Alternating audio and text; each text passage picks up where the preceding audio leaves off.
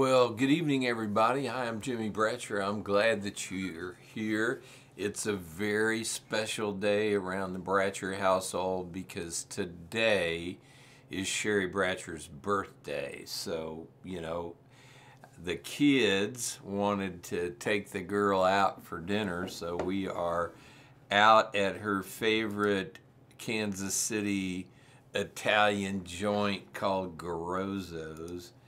And I was thinking about I needed to do a song. I've written several songs to Sherry, and I think this might have been the very first one that I wrote specifically for her.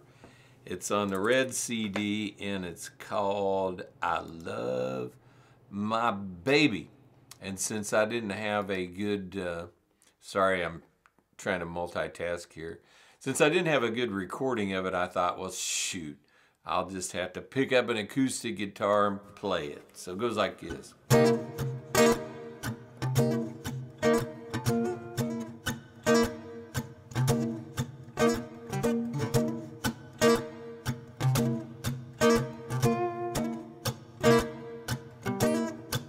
She got long blonde hair and a sweet disposition.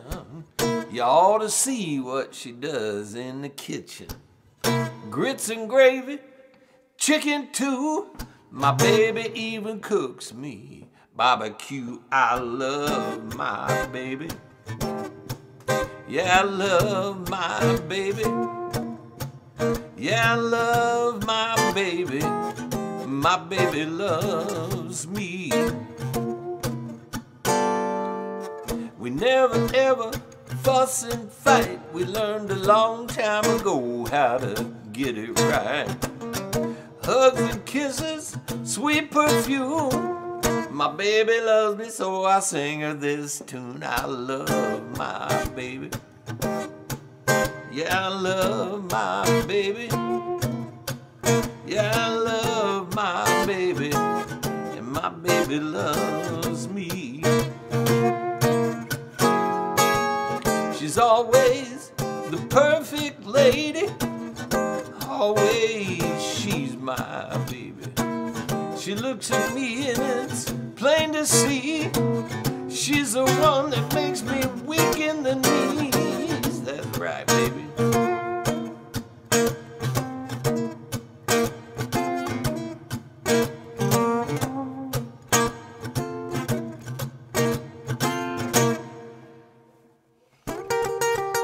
I love my baby.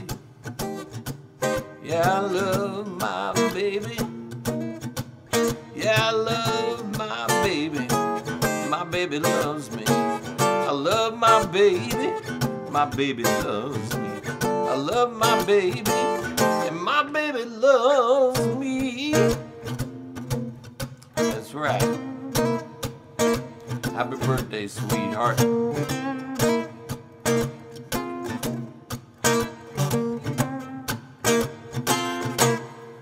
There you have it. I love my baby, and my baby loves me. Well, I'm glad that you decided to spend the evening with me. It is extremely cold here in Kansas City, and as typical Missouri weather is, we went from almost 70 degrees on Monday to it's 5 today, or something. It's colder than nonsense. That's what I'm saying. It's so cold, old joke. It's so cold, all the politicians got their hands in their own pocket. Wouldn't that be a treat? Well, we have been talking for the month of February, the love month, about relationships. And I can't believe it that in this entire month, I haven't really focused on the big deal. We haven't talked about the most important part of relationships, which is love. Love, true love. And so today I want to talk about this. So I know you've heard me say these things before, but love is the motive, God's motive in creation. Everything that he did it out of the motive of love. And so, hang on a second. I thought I shut my phone off. I just had a reminder pop up there. But everything he did and has done in creation on planet Earth is reflective of his motive. Why he did it was because he loved us. In John 3:16.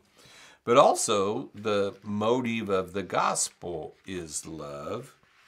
And so everything that Jesus did, he had this motive, and his motive was love. And so one thing that I know about love is that it never fails. I call it the indefensible strategy of heaven. So we're commanded in Ephesians 5:1 and 2 to walk in love. It says this in the New King James. It says, "Therefore be imitators of God as dear children, and walk in love as Christ has also loved us and given himself for us, an offering and a sacrifice to God for a sweet-smelling aroma." And I love the way that this verse starts out, because it says that we are to be imitators of God as dear children. So we are to imitate God, do what he does. That's what Jesus did. He said, look, you've seen me, you've seen the Father. The works that I do, they're not my works, they're the Father's works.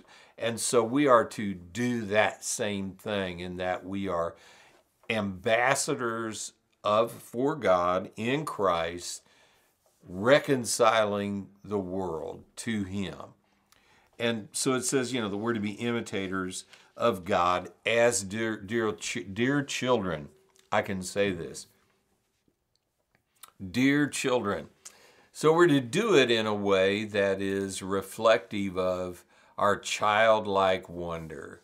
We walk outside, we look around at how blessed we are, and it's just a wonder. I mean, we have this incredible, all of us have this incredible life. And we are to not only just imitate God and have this wonder of him, of this awe of his presence, but we are to also walk in love.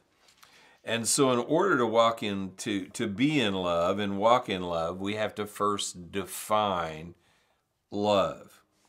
And love is not only an emotion, but it is an action. But we can only define love by looking at the definer of love, which is God himself. And, one of the things that I like to ask is, where do we get our definition of love? And, this ain't Hollywood.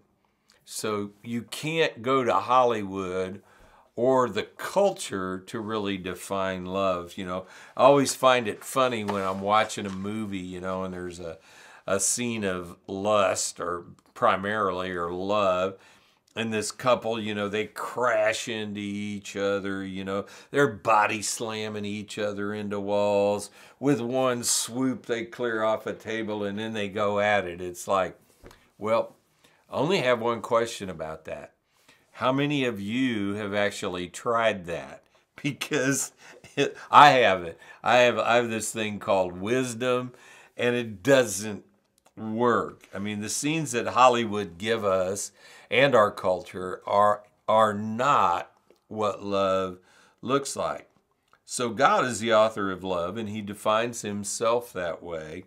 So if we're going to learn about love, why not go to the source and hear what he has to say? One of my friends said this about love.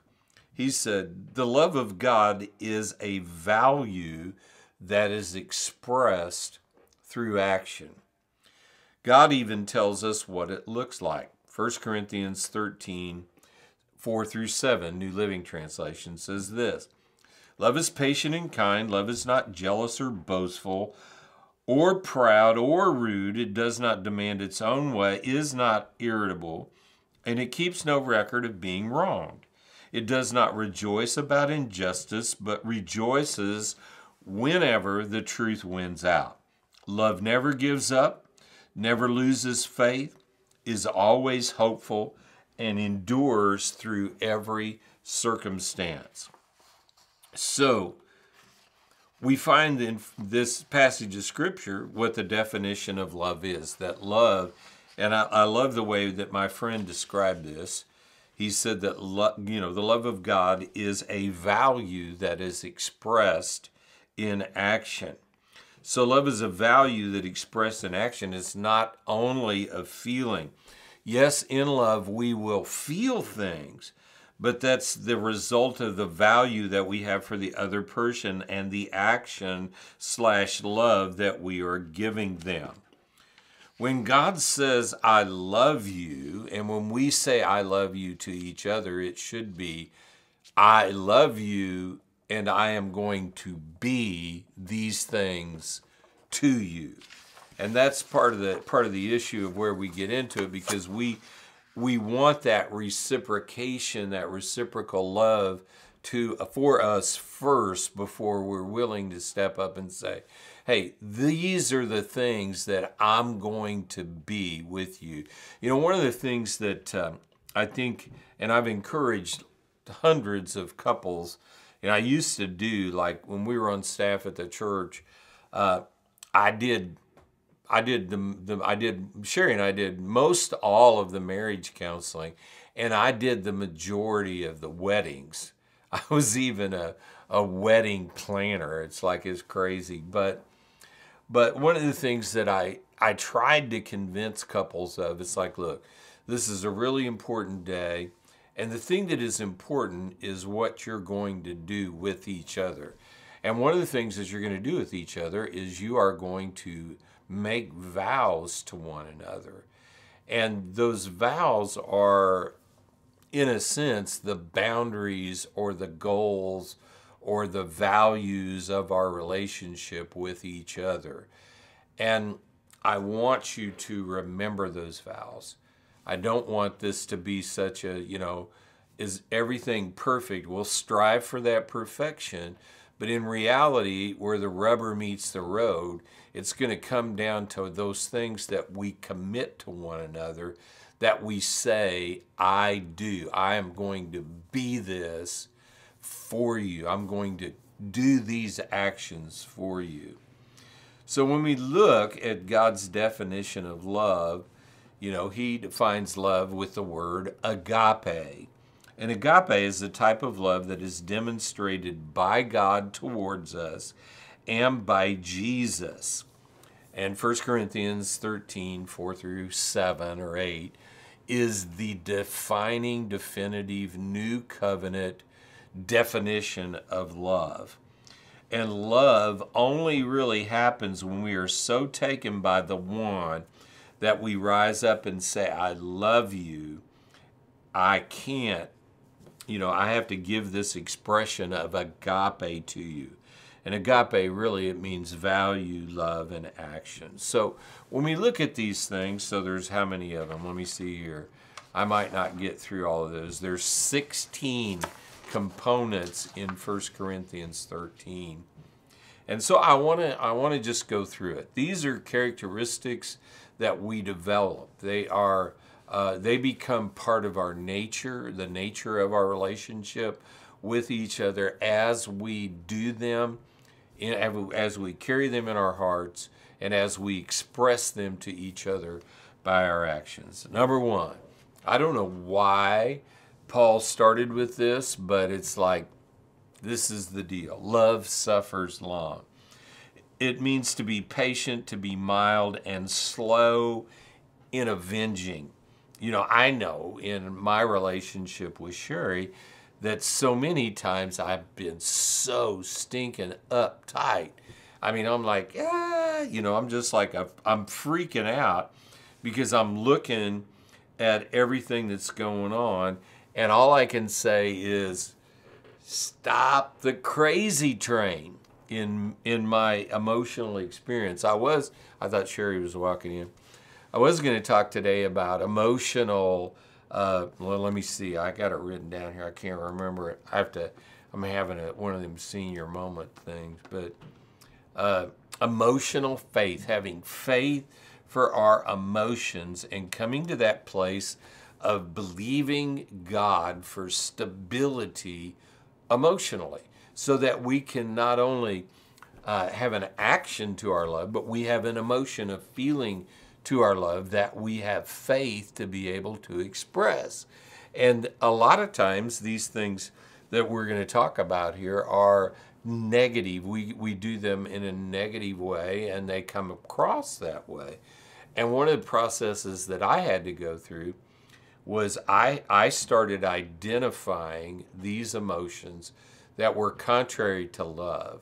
And then I began to meditate or create a picture of what I would look like fulfilling the love emotions in myself, you know, and expressing those things and expressing those things to myself. And then I began to believe that it was possible for me to see those things manifested in my emotions.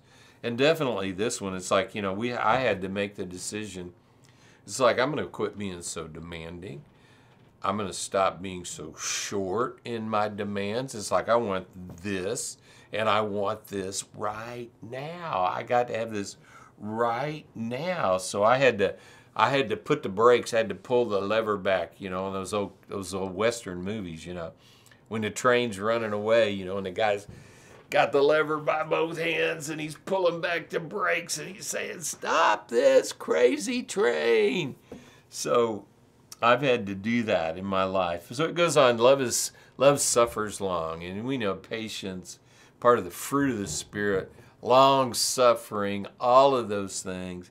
And it's so wonderful to be able to manifest patience in your life. And I'm an impatient person, and all of us, and I think I've said this before, but I think we are programmed for results. We all need results. We all want results, but results can't be the standard that we judge things by. God's word has to be the standard. And if he says that part of the fruit of our spirit, or the manifestation that gives us power to function in the family, is patience, then we need that over our demands. So number 2, and it's kind. Love suffers long and is kind. And this is an interesting word, because this is the only time this word is used in the Greek in the New Testament, which makes it very important. It means how much, let me just ask you this question, how much could we accomplish in our lives with a demonstration of kindness?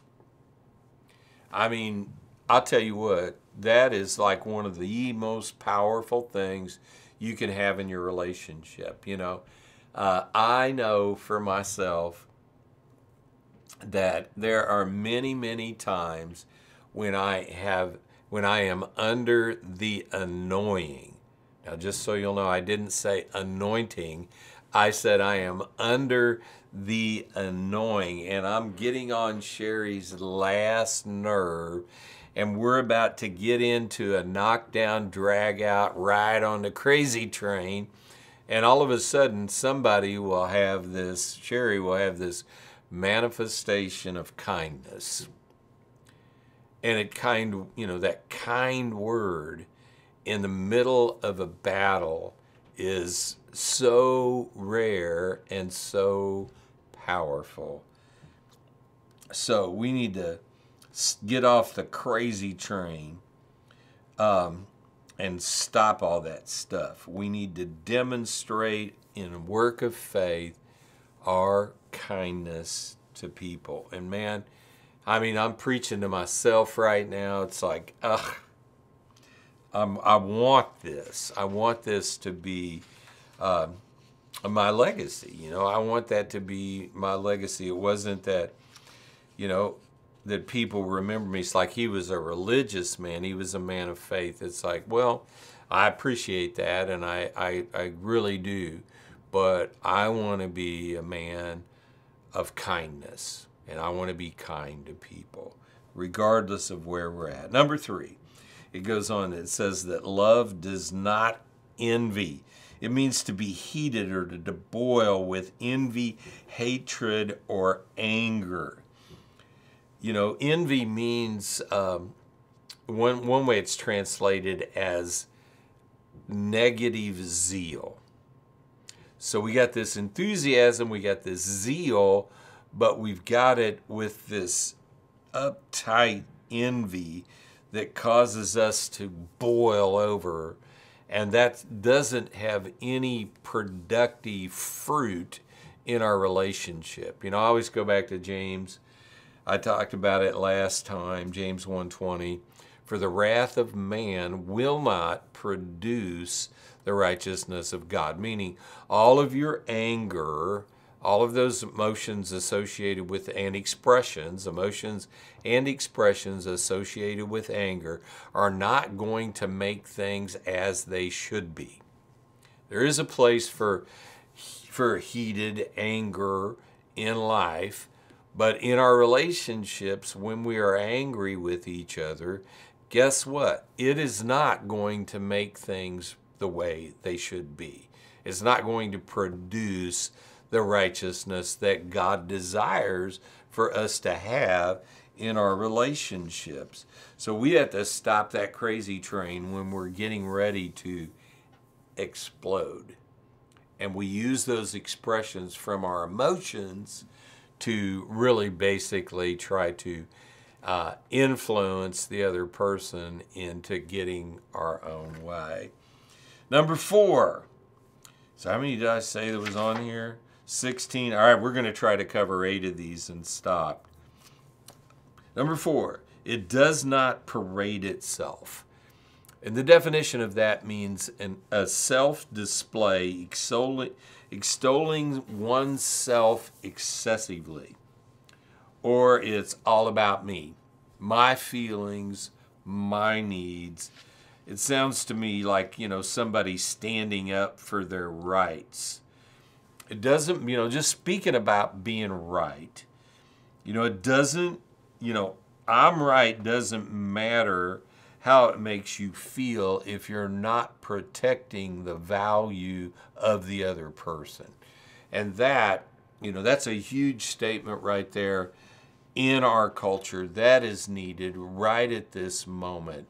You know, we have everybody's fighting for their right to be right, and they're doing it by devaluing people that don't agree with them. And whether they're right or wrong, we can't take that course because that's not walking in love. That's I want to be right, and that's all that matters. And I believe that to a certain extent, some of the disdain that people outside of the church actually have for people in the church is we come across as those who know it all. We think we are right, and there's no room for any discussion. And that's why I talked about the God card on Sunday. You know, when we throw down that God card, we're saying, I've heard God, God is right, all discussions off the table, we can't talk about this anymore. And people a lot of times use that as a weapon. But you know, I for myself personally, I look at it like this. Jesus is the only one that is right. And he has chosen to let me know what is right on a need-to-know basis.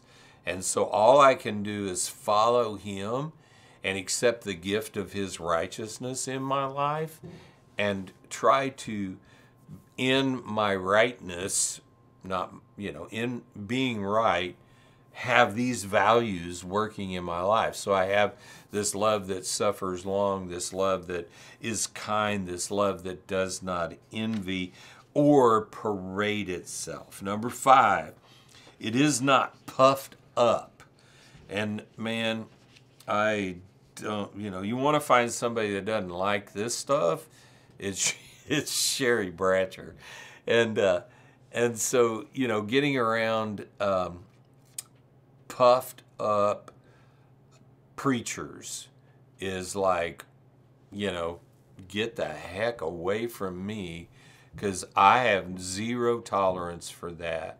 And I've been around some really super important people that in the church world and outside of the church world, and those that come across as arrogant and self-willed and all of those things. It's like, they're puffed up. It means to bear oneself loftily, to be, got yourself up there on this place. Don't touch the anointed man of God.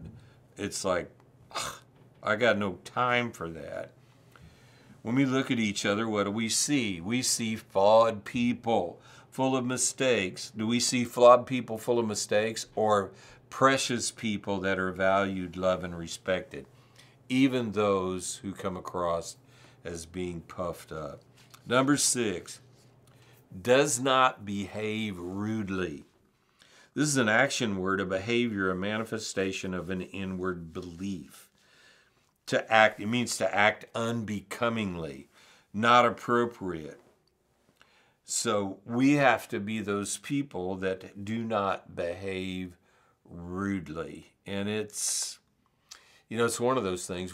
Sherry and I, when we first started attending the church in St. Joseph, where we were on staff, St. Joseph, Missouri, and I've told this story before, but it was our custom to go to church an hour early.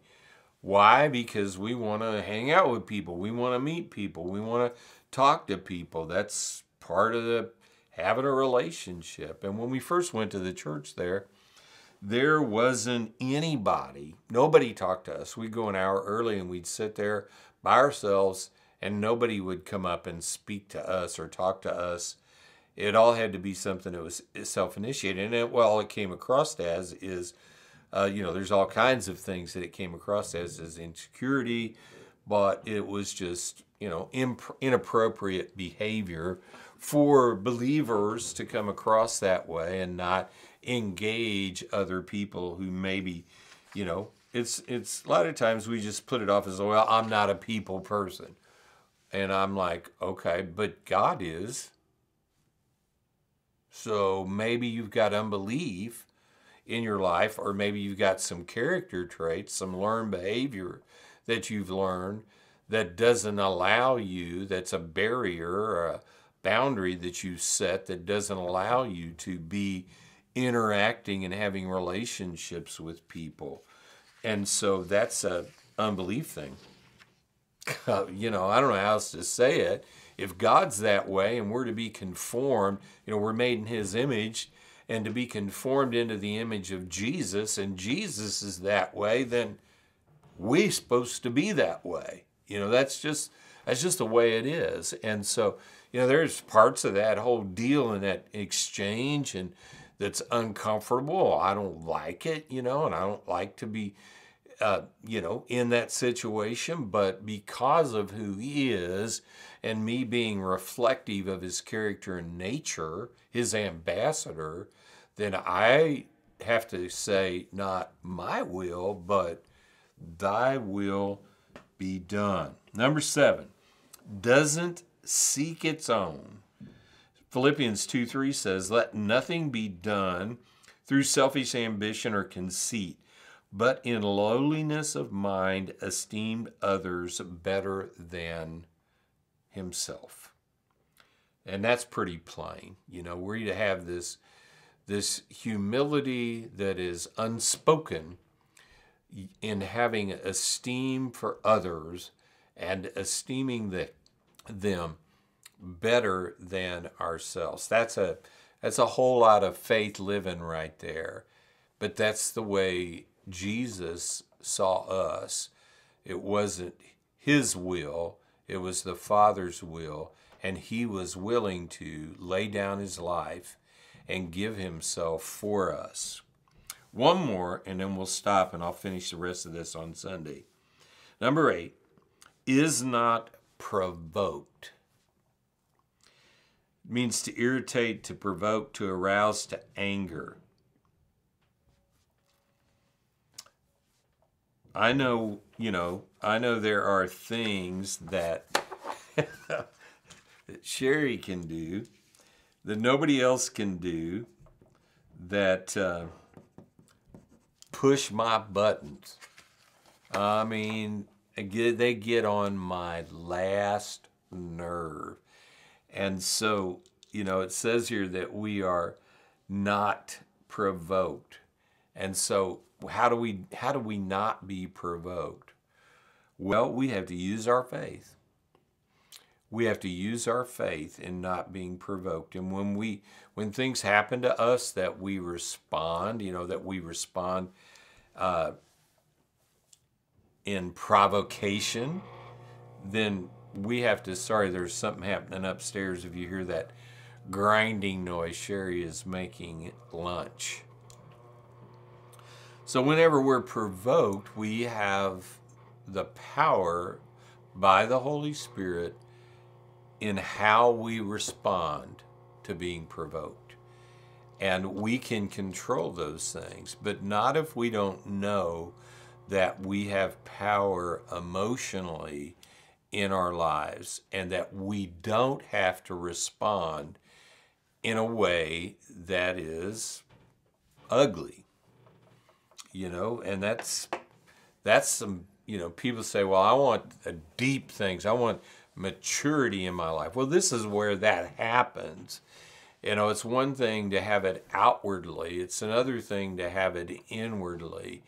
And so I just wanted to encourage us as we go through these, and I'll wrap this up on Sunday, and then we're going to get into some great stuff about focusing on Jesus, getting ready for Easter and the resurrection and Pentecost in May and all of those things that are happening. But so anyway, tonight I want to close in prayer.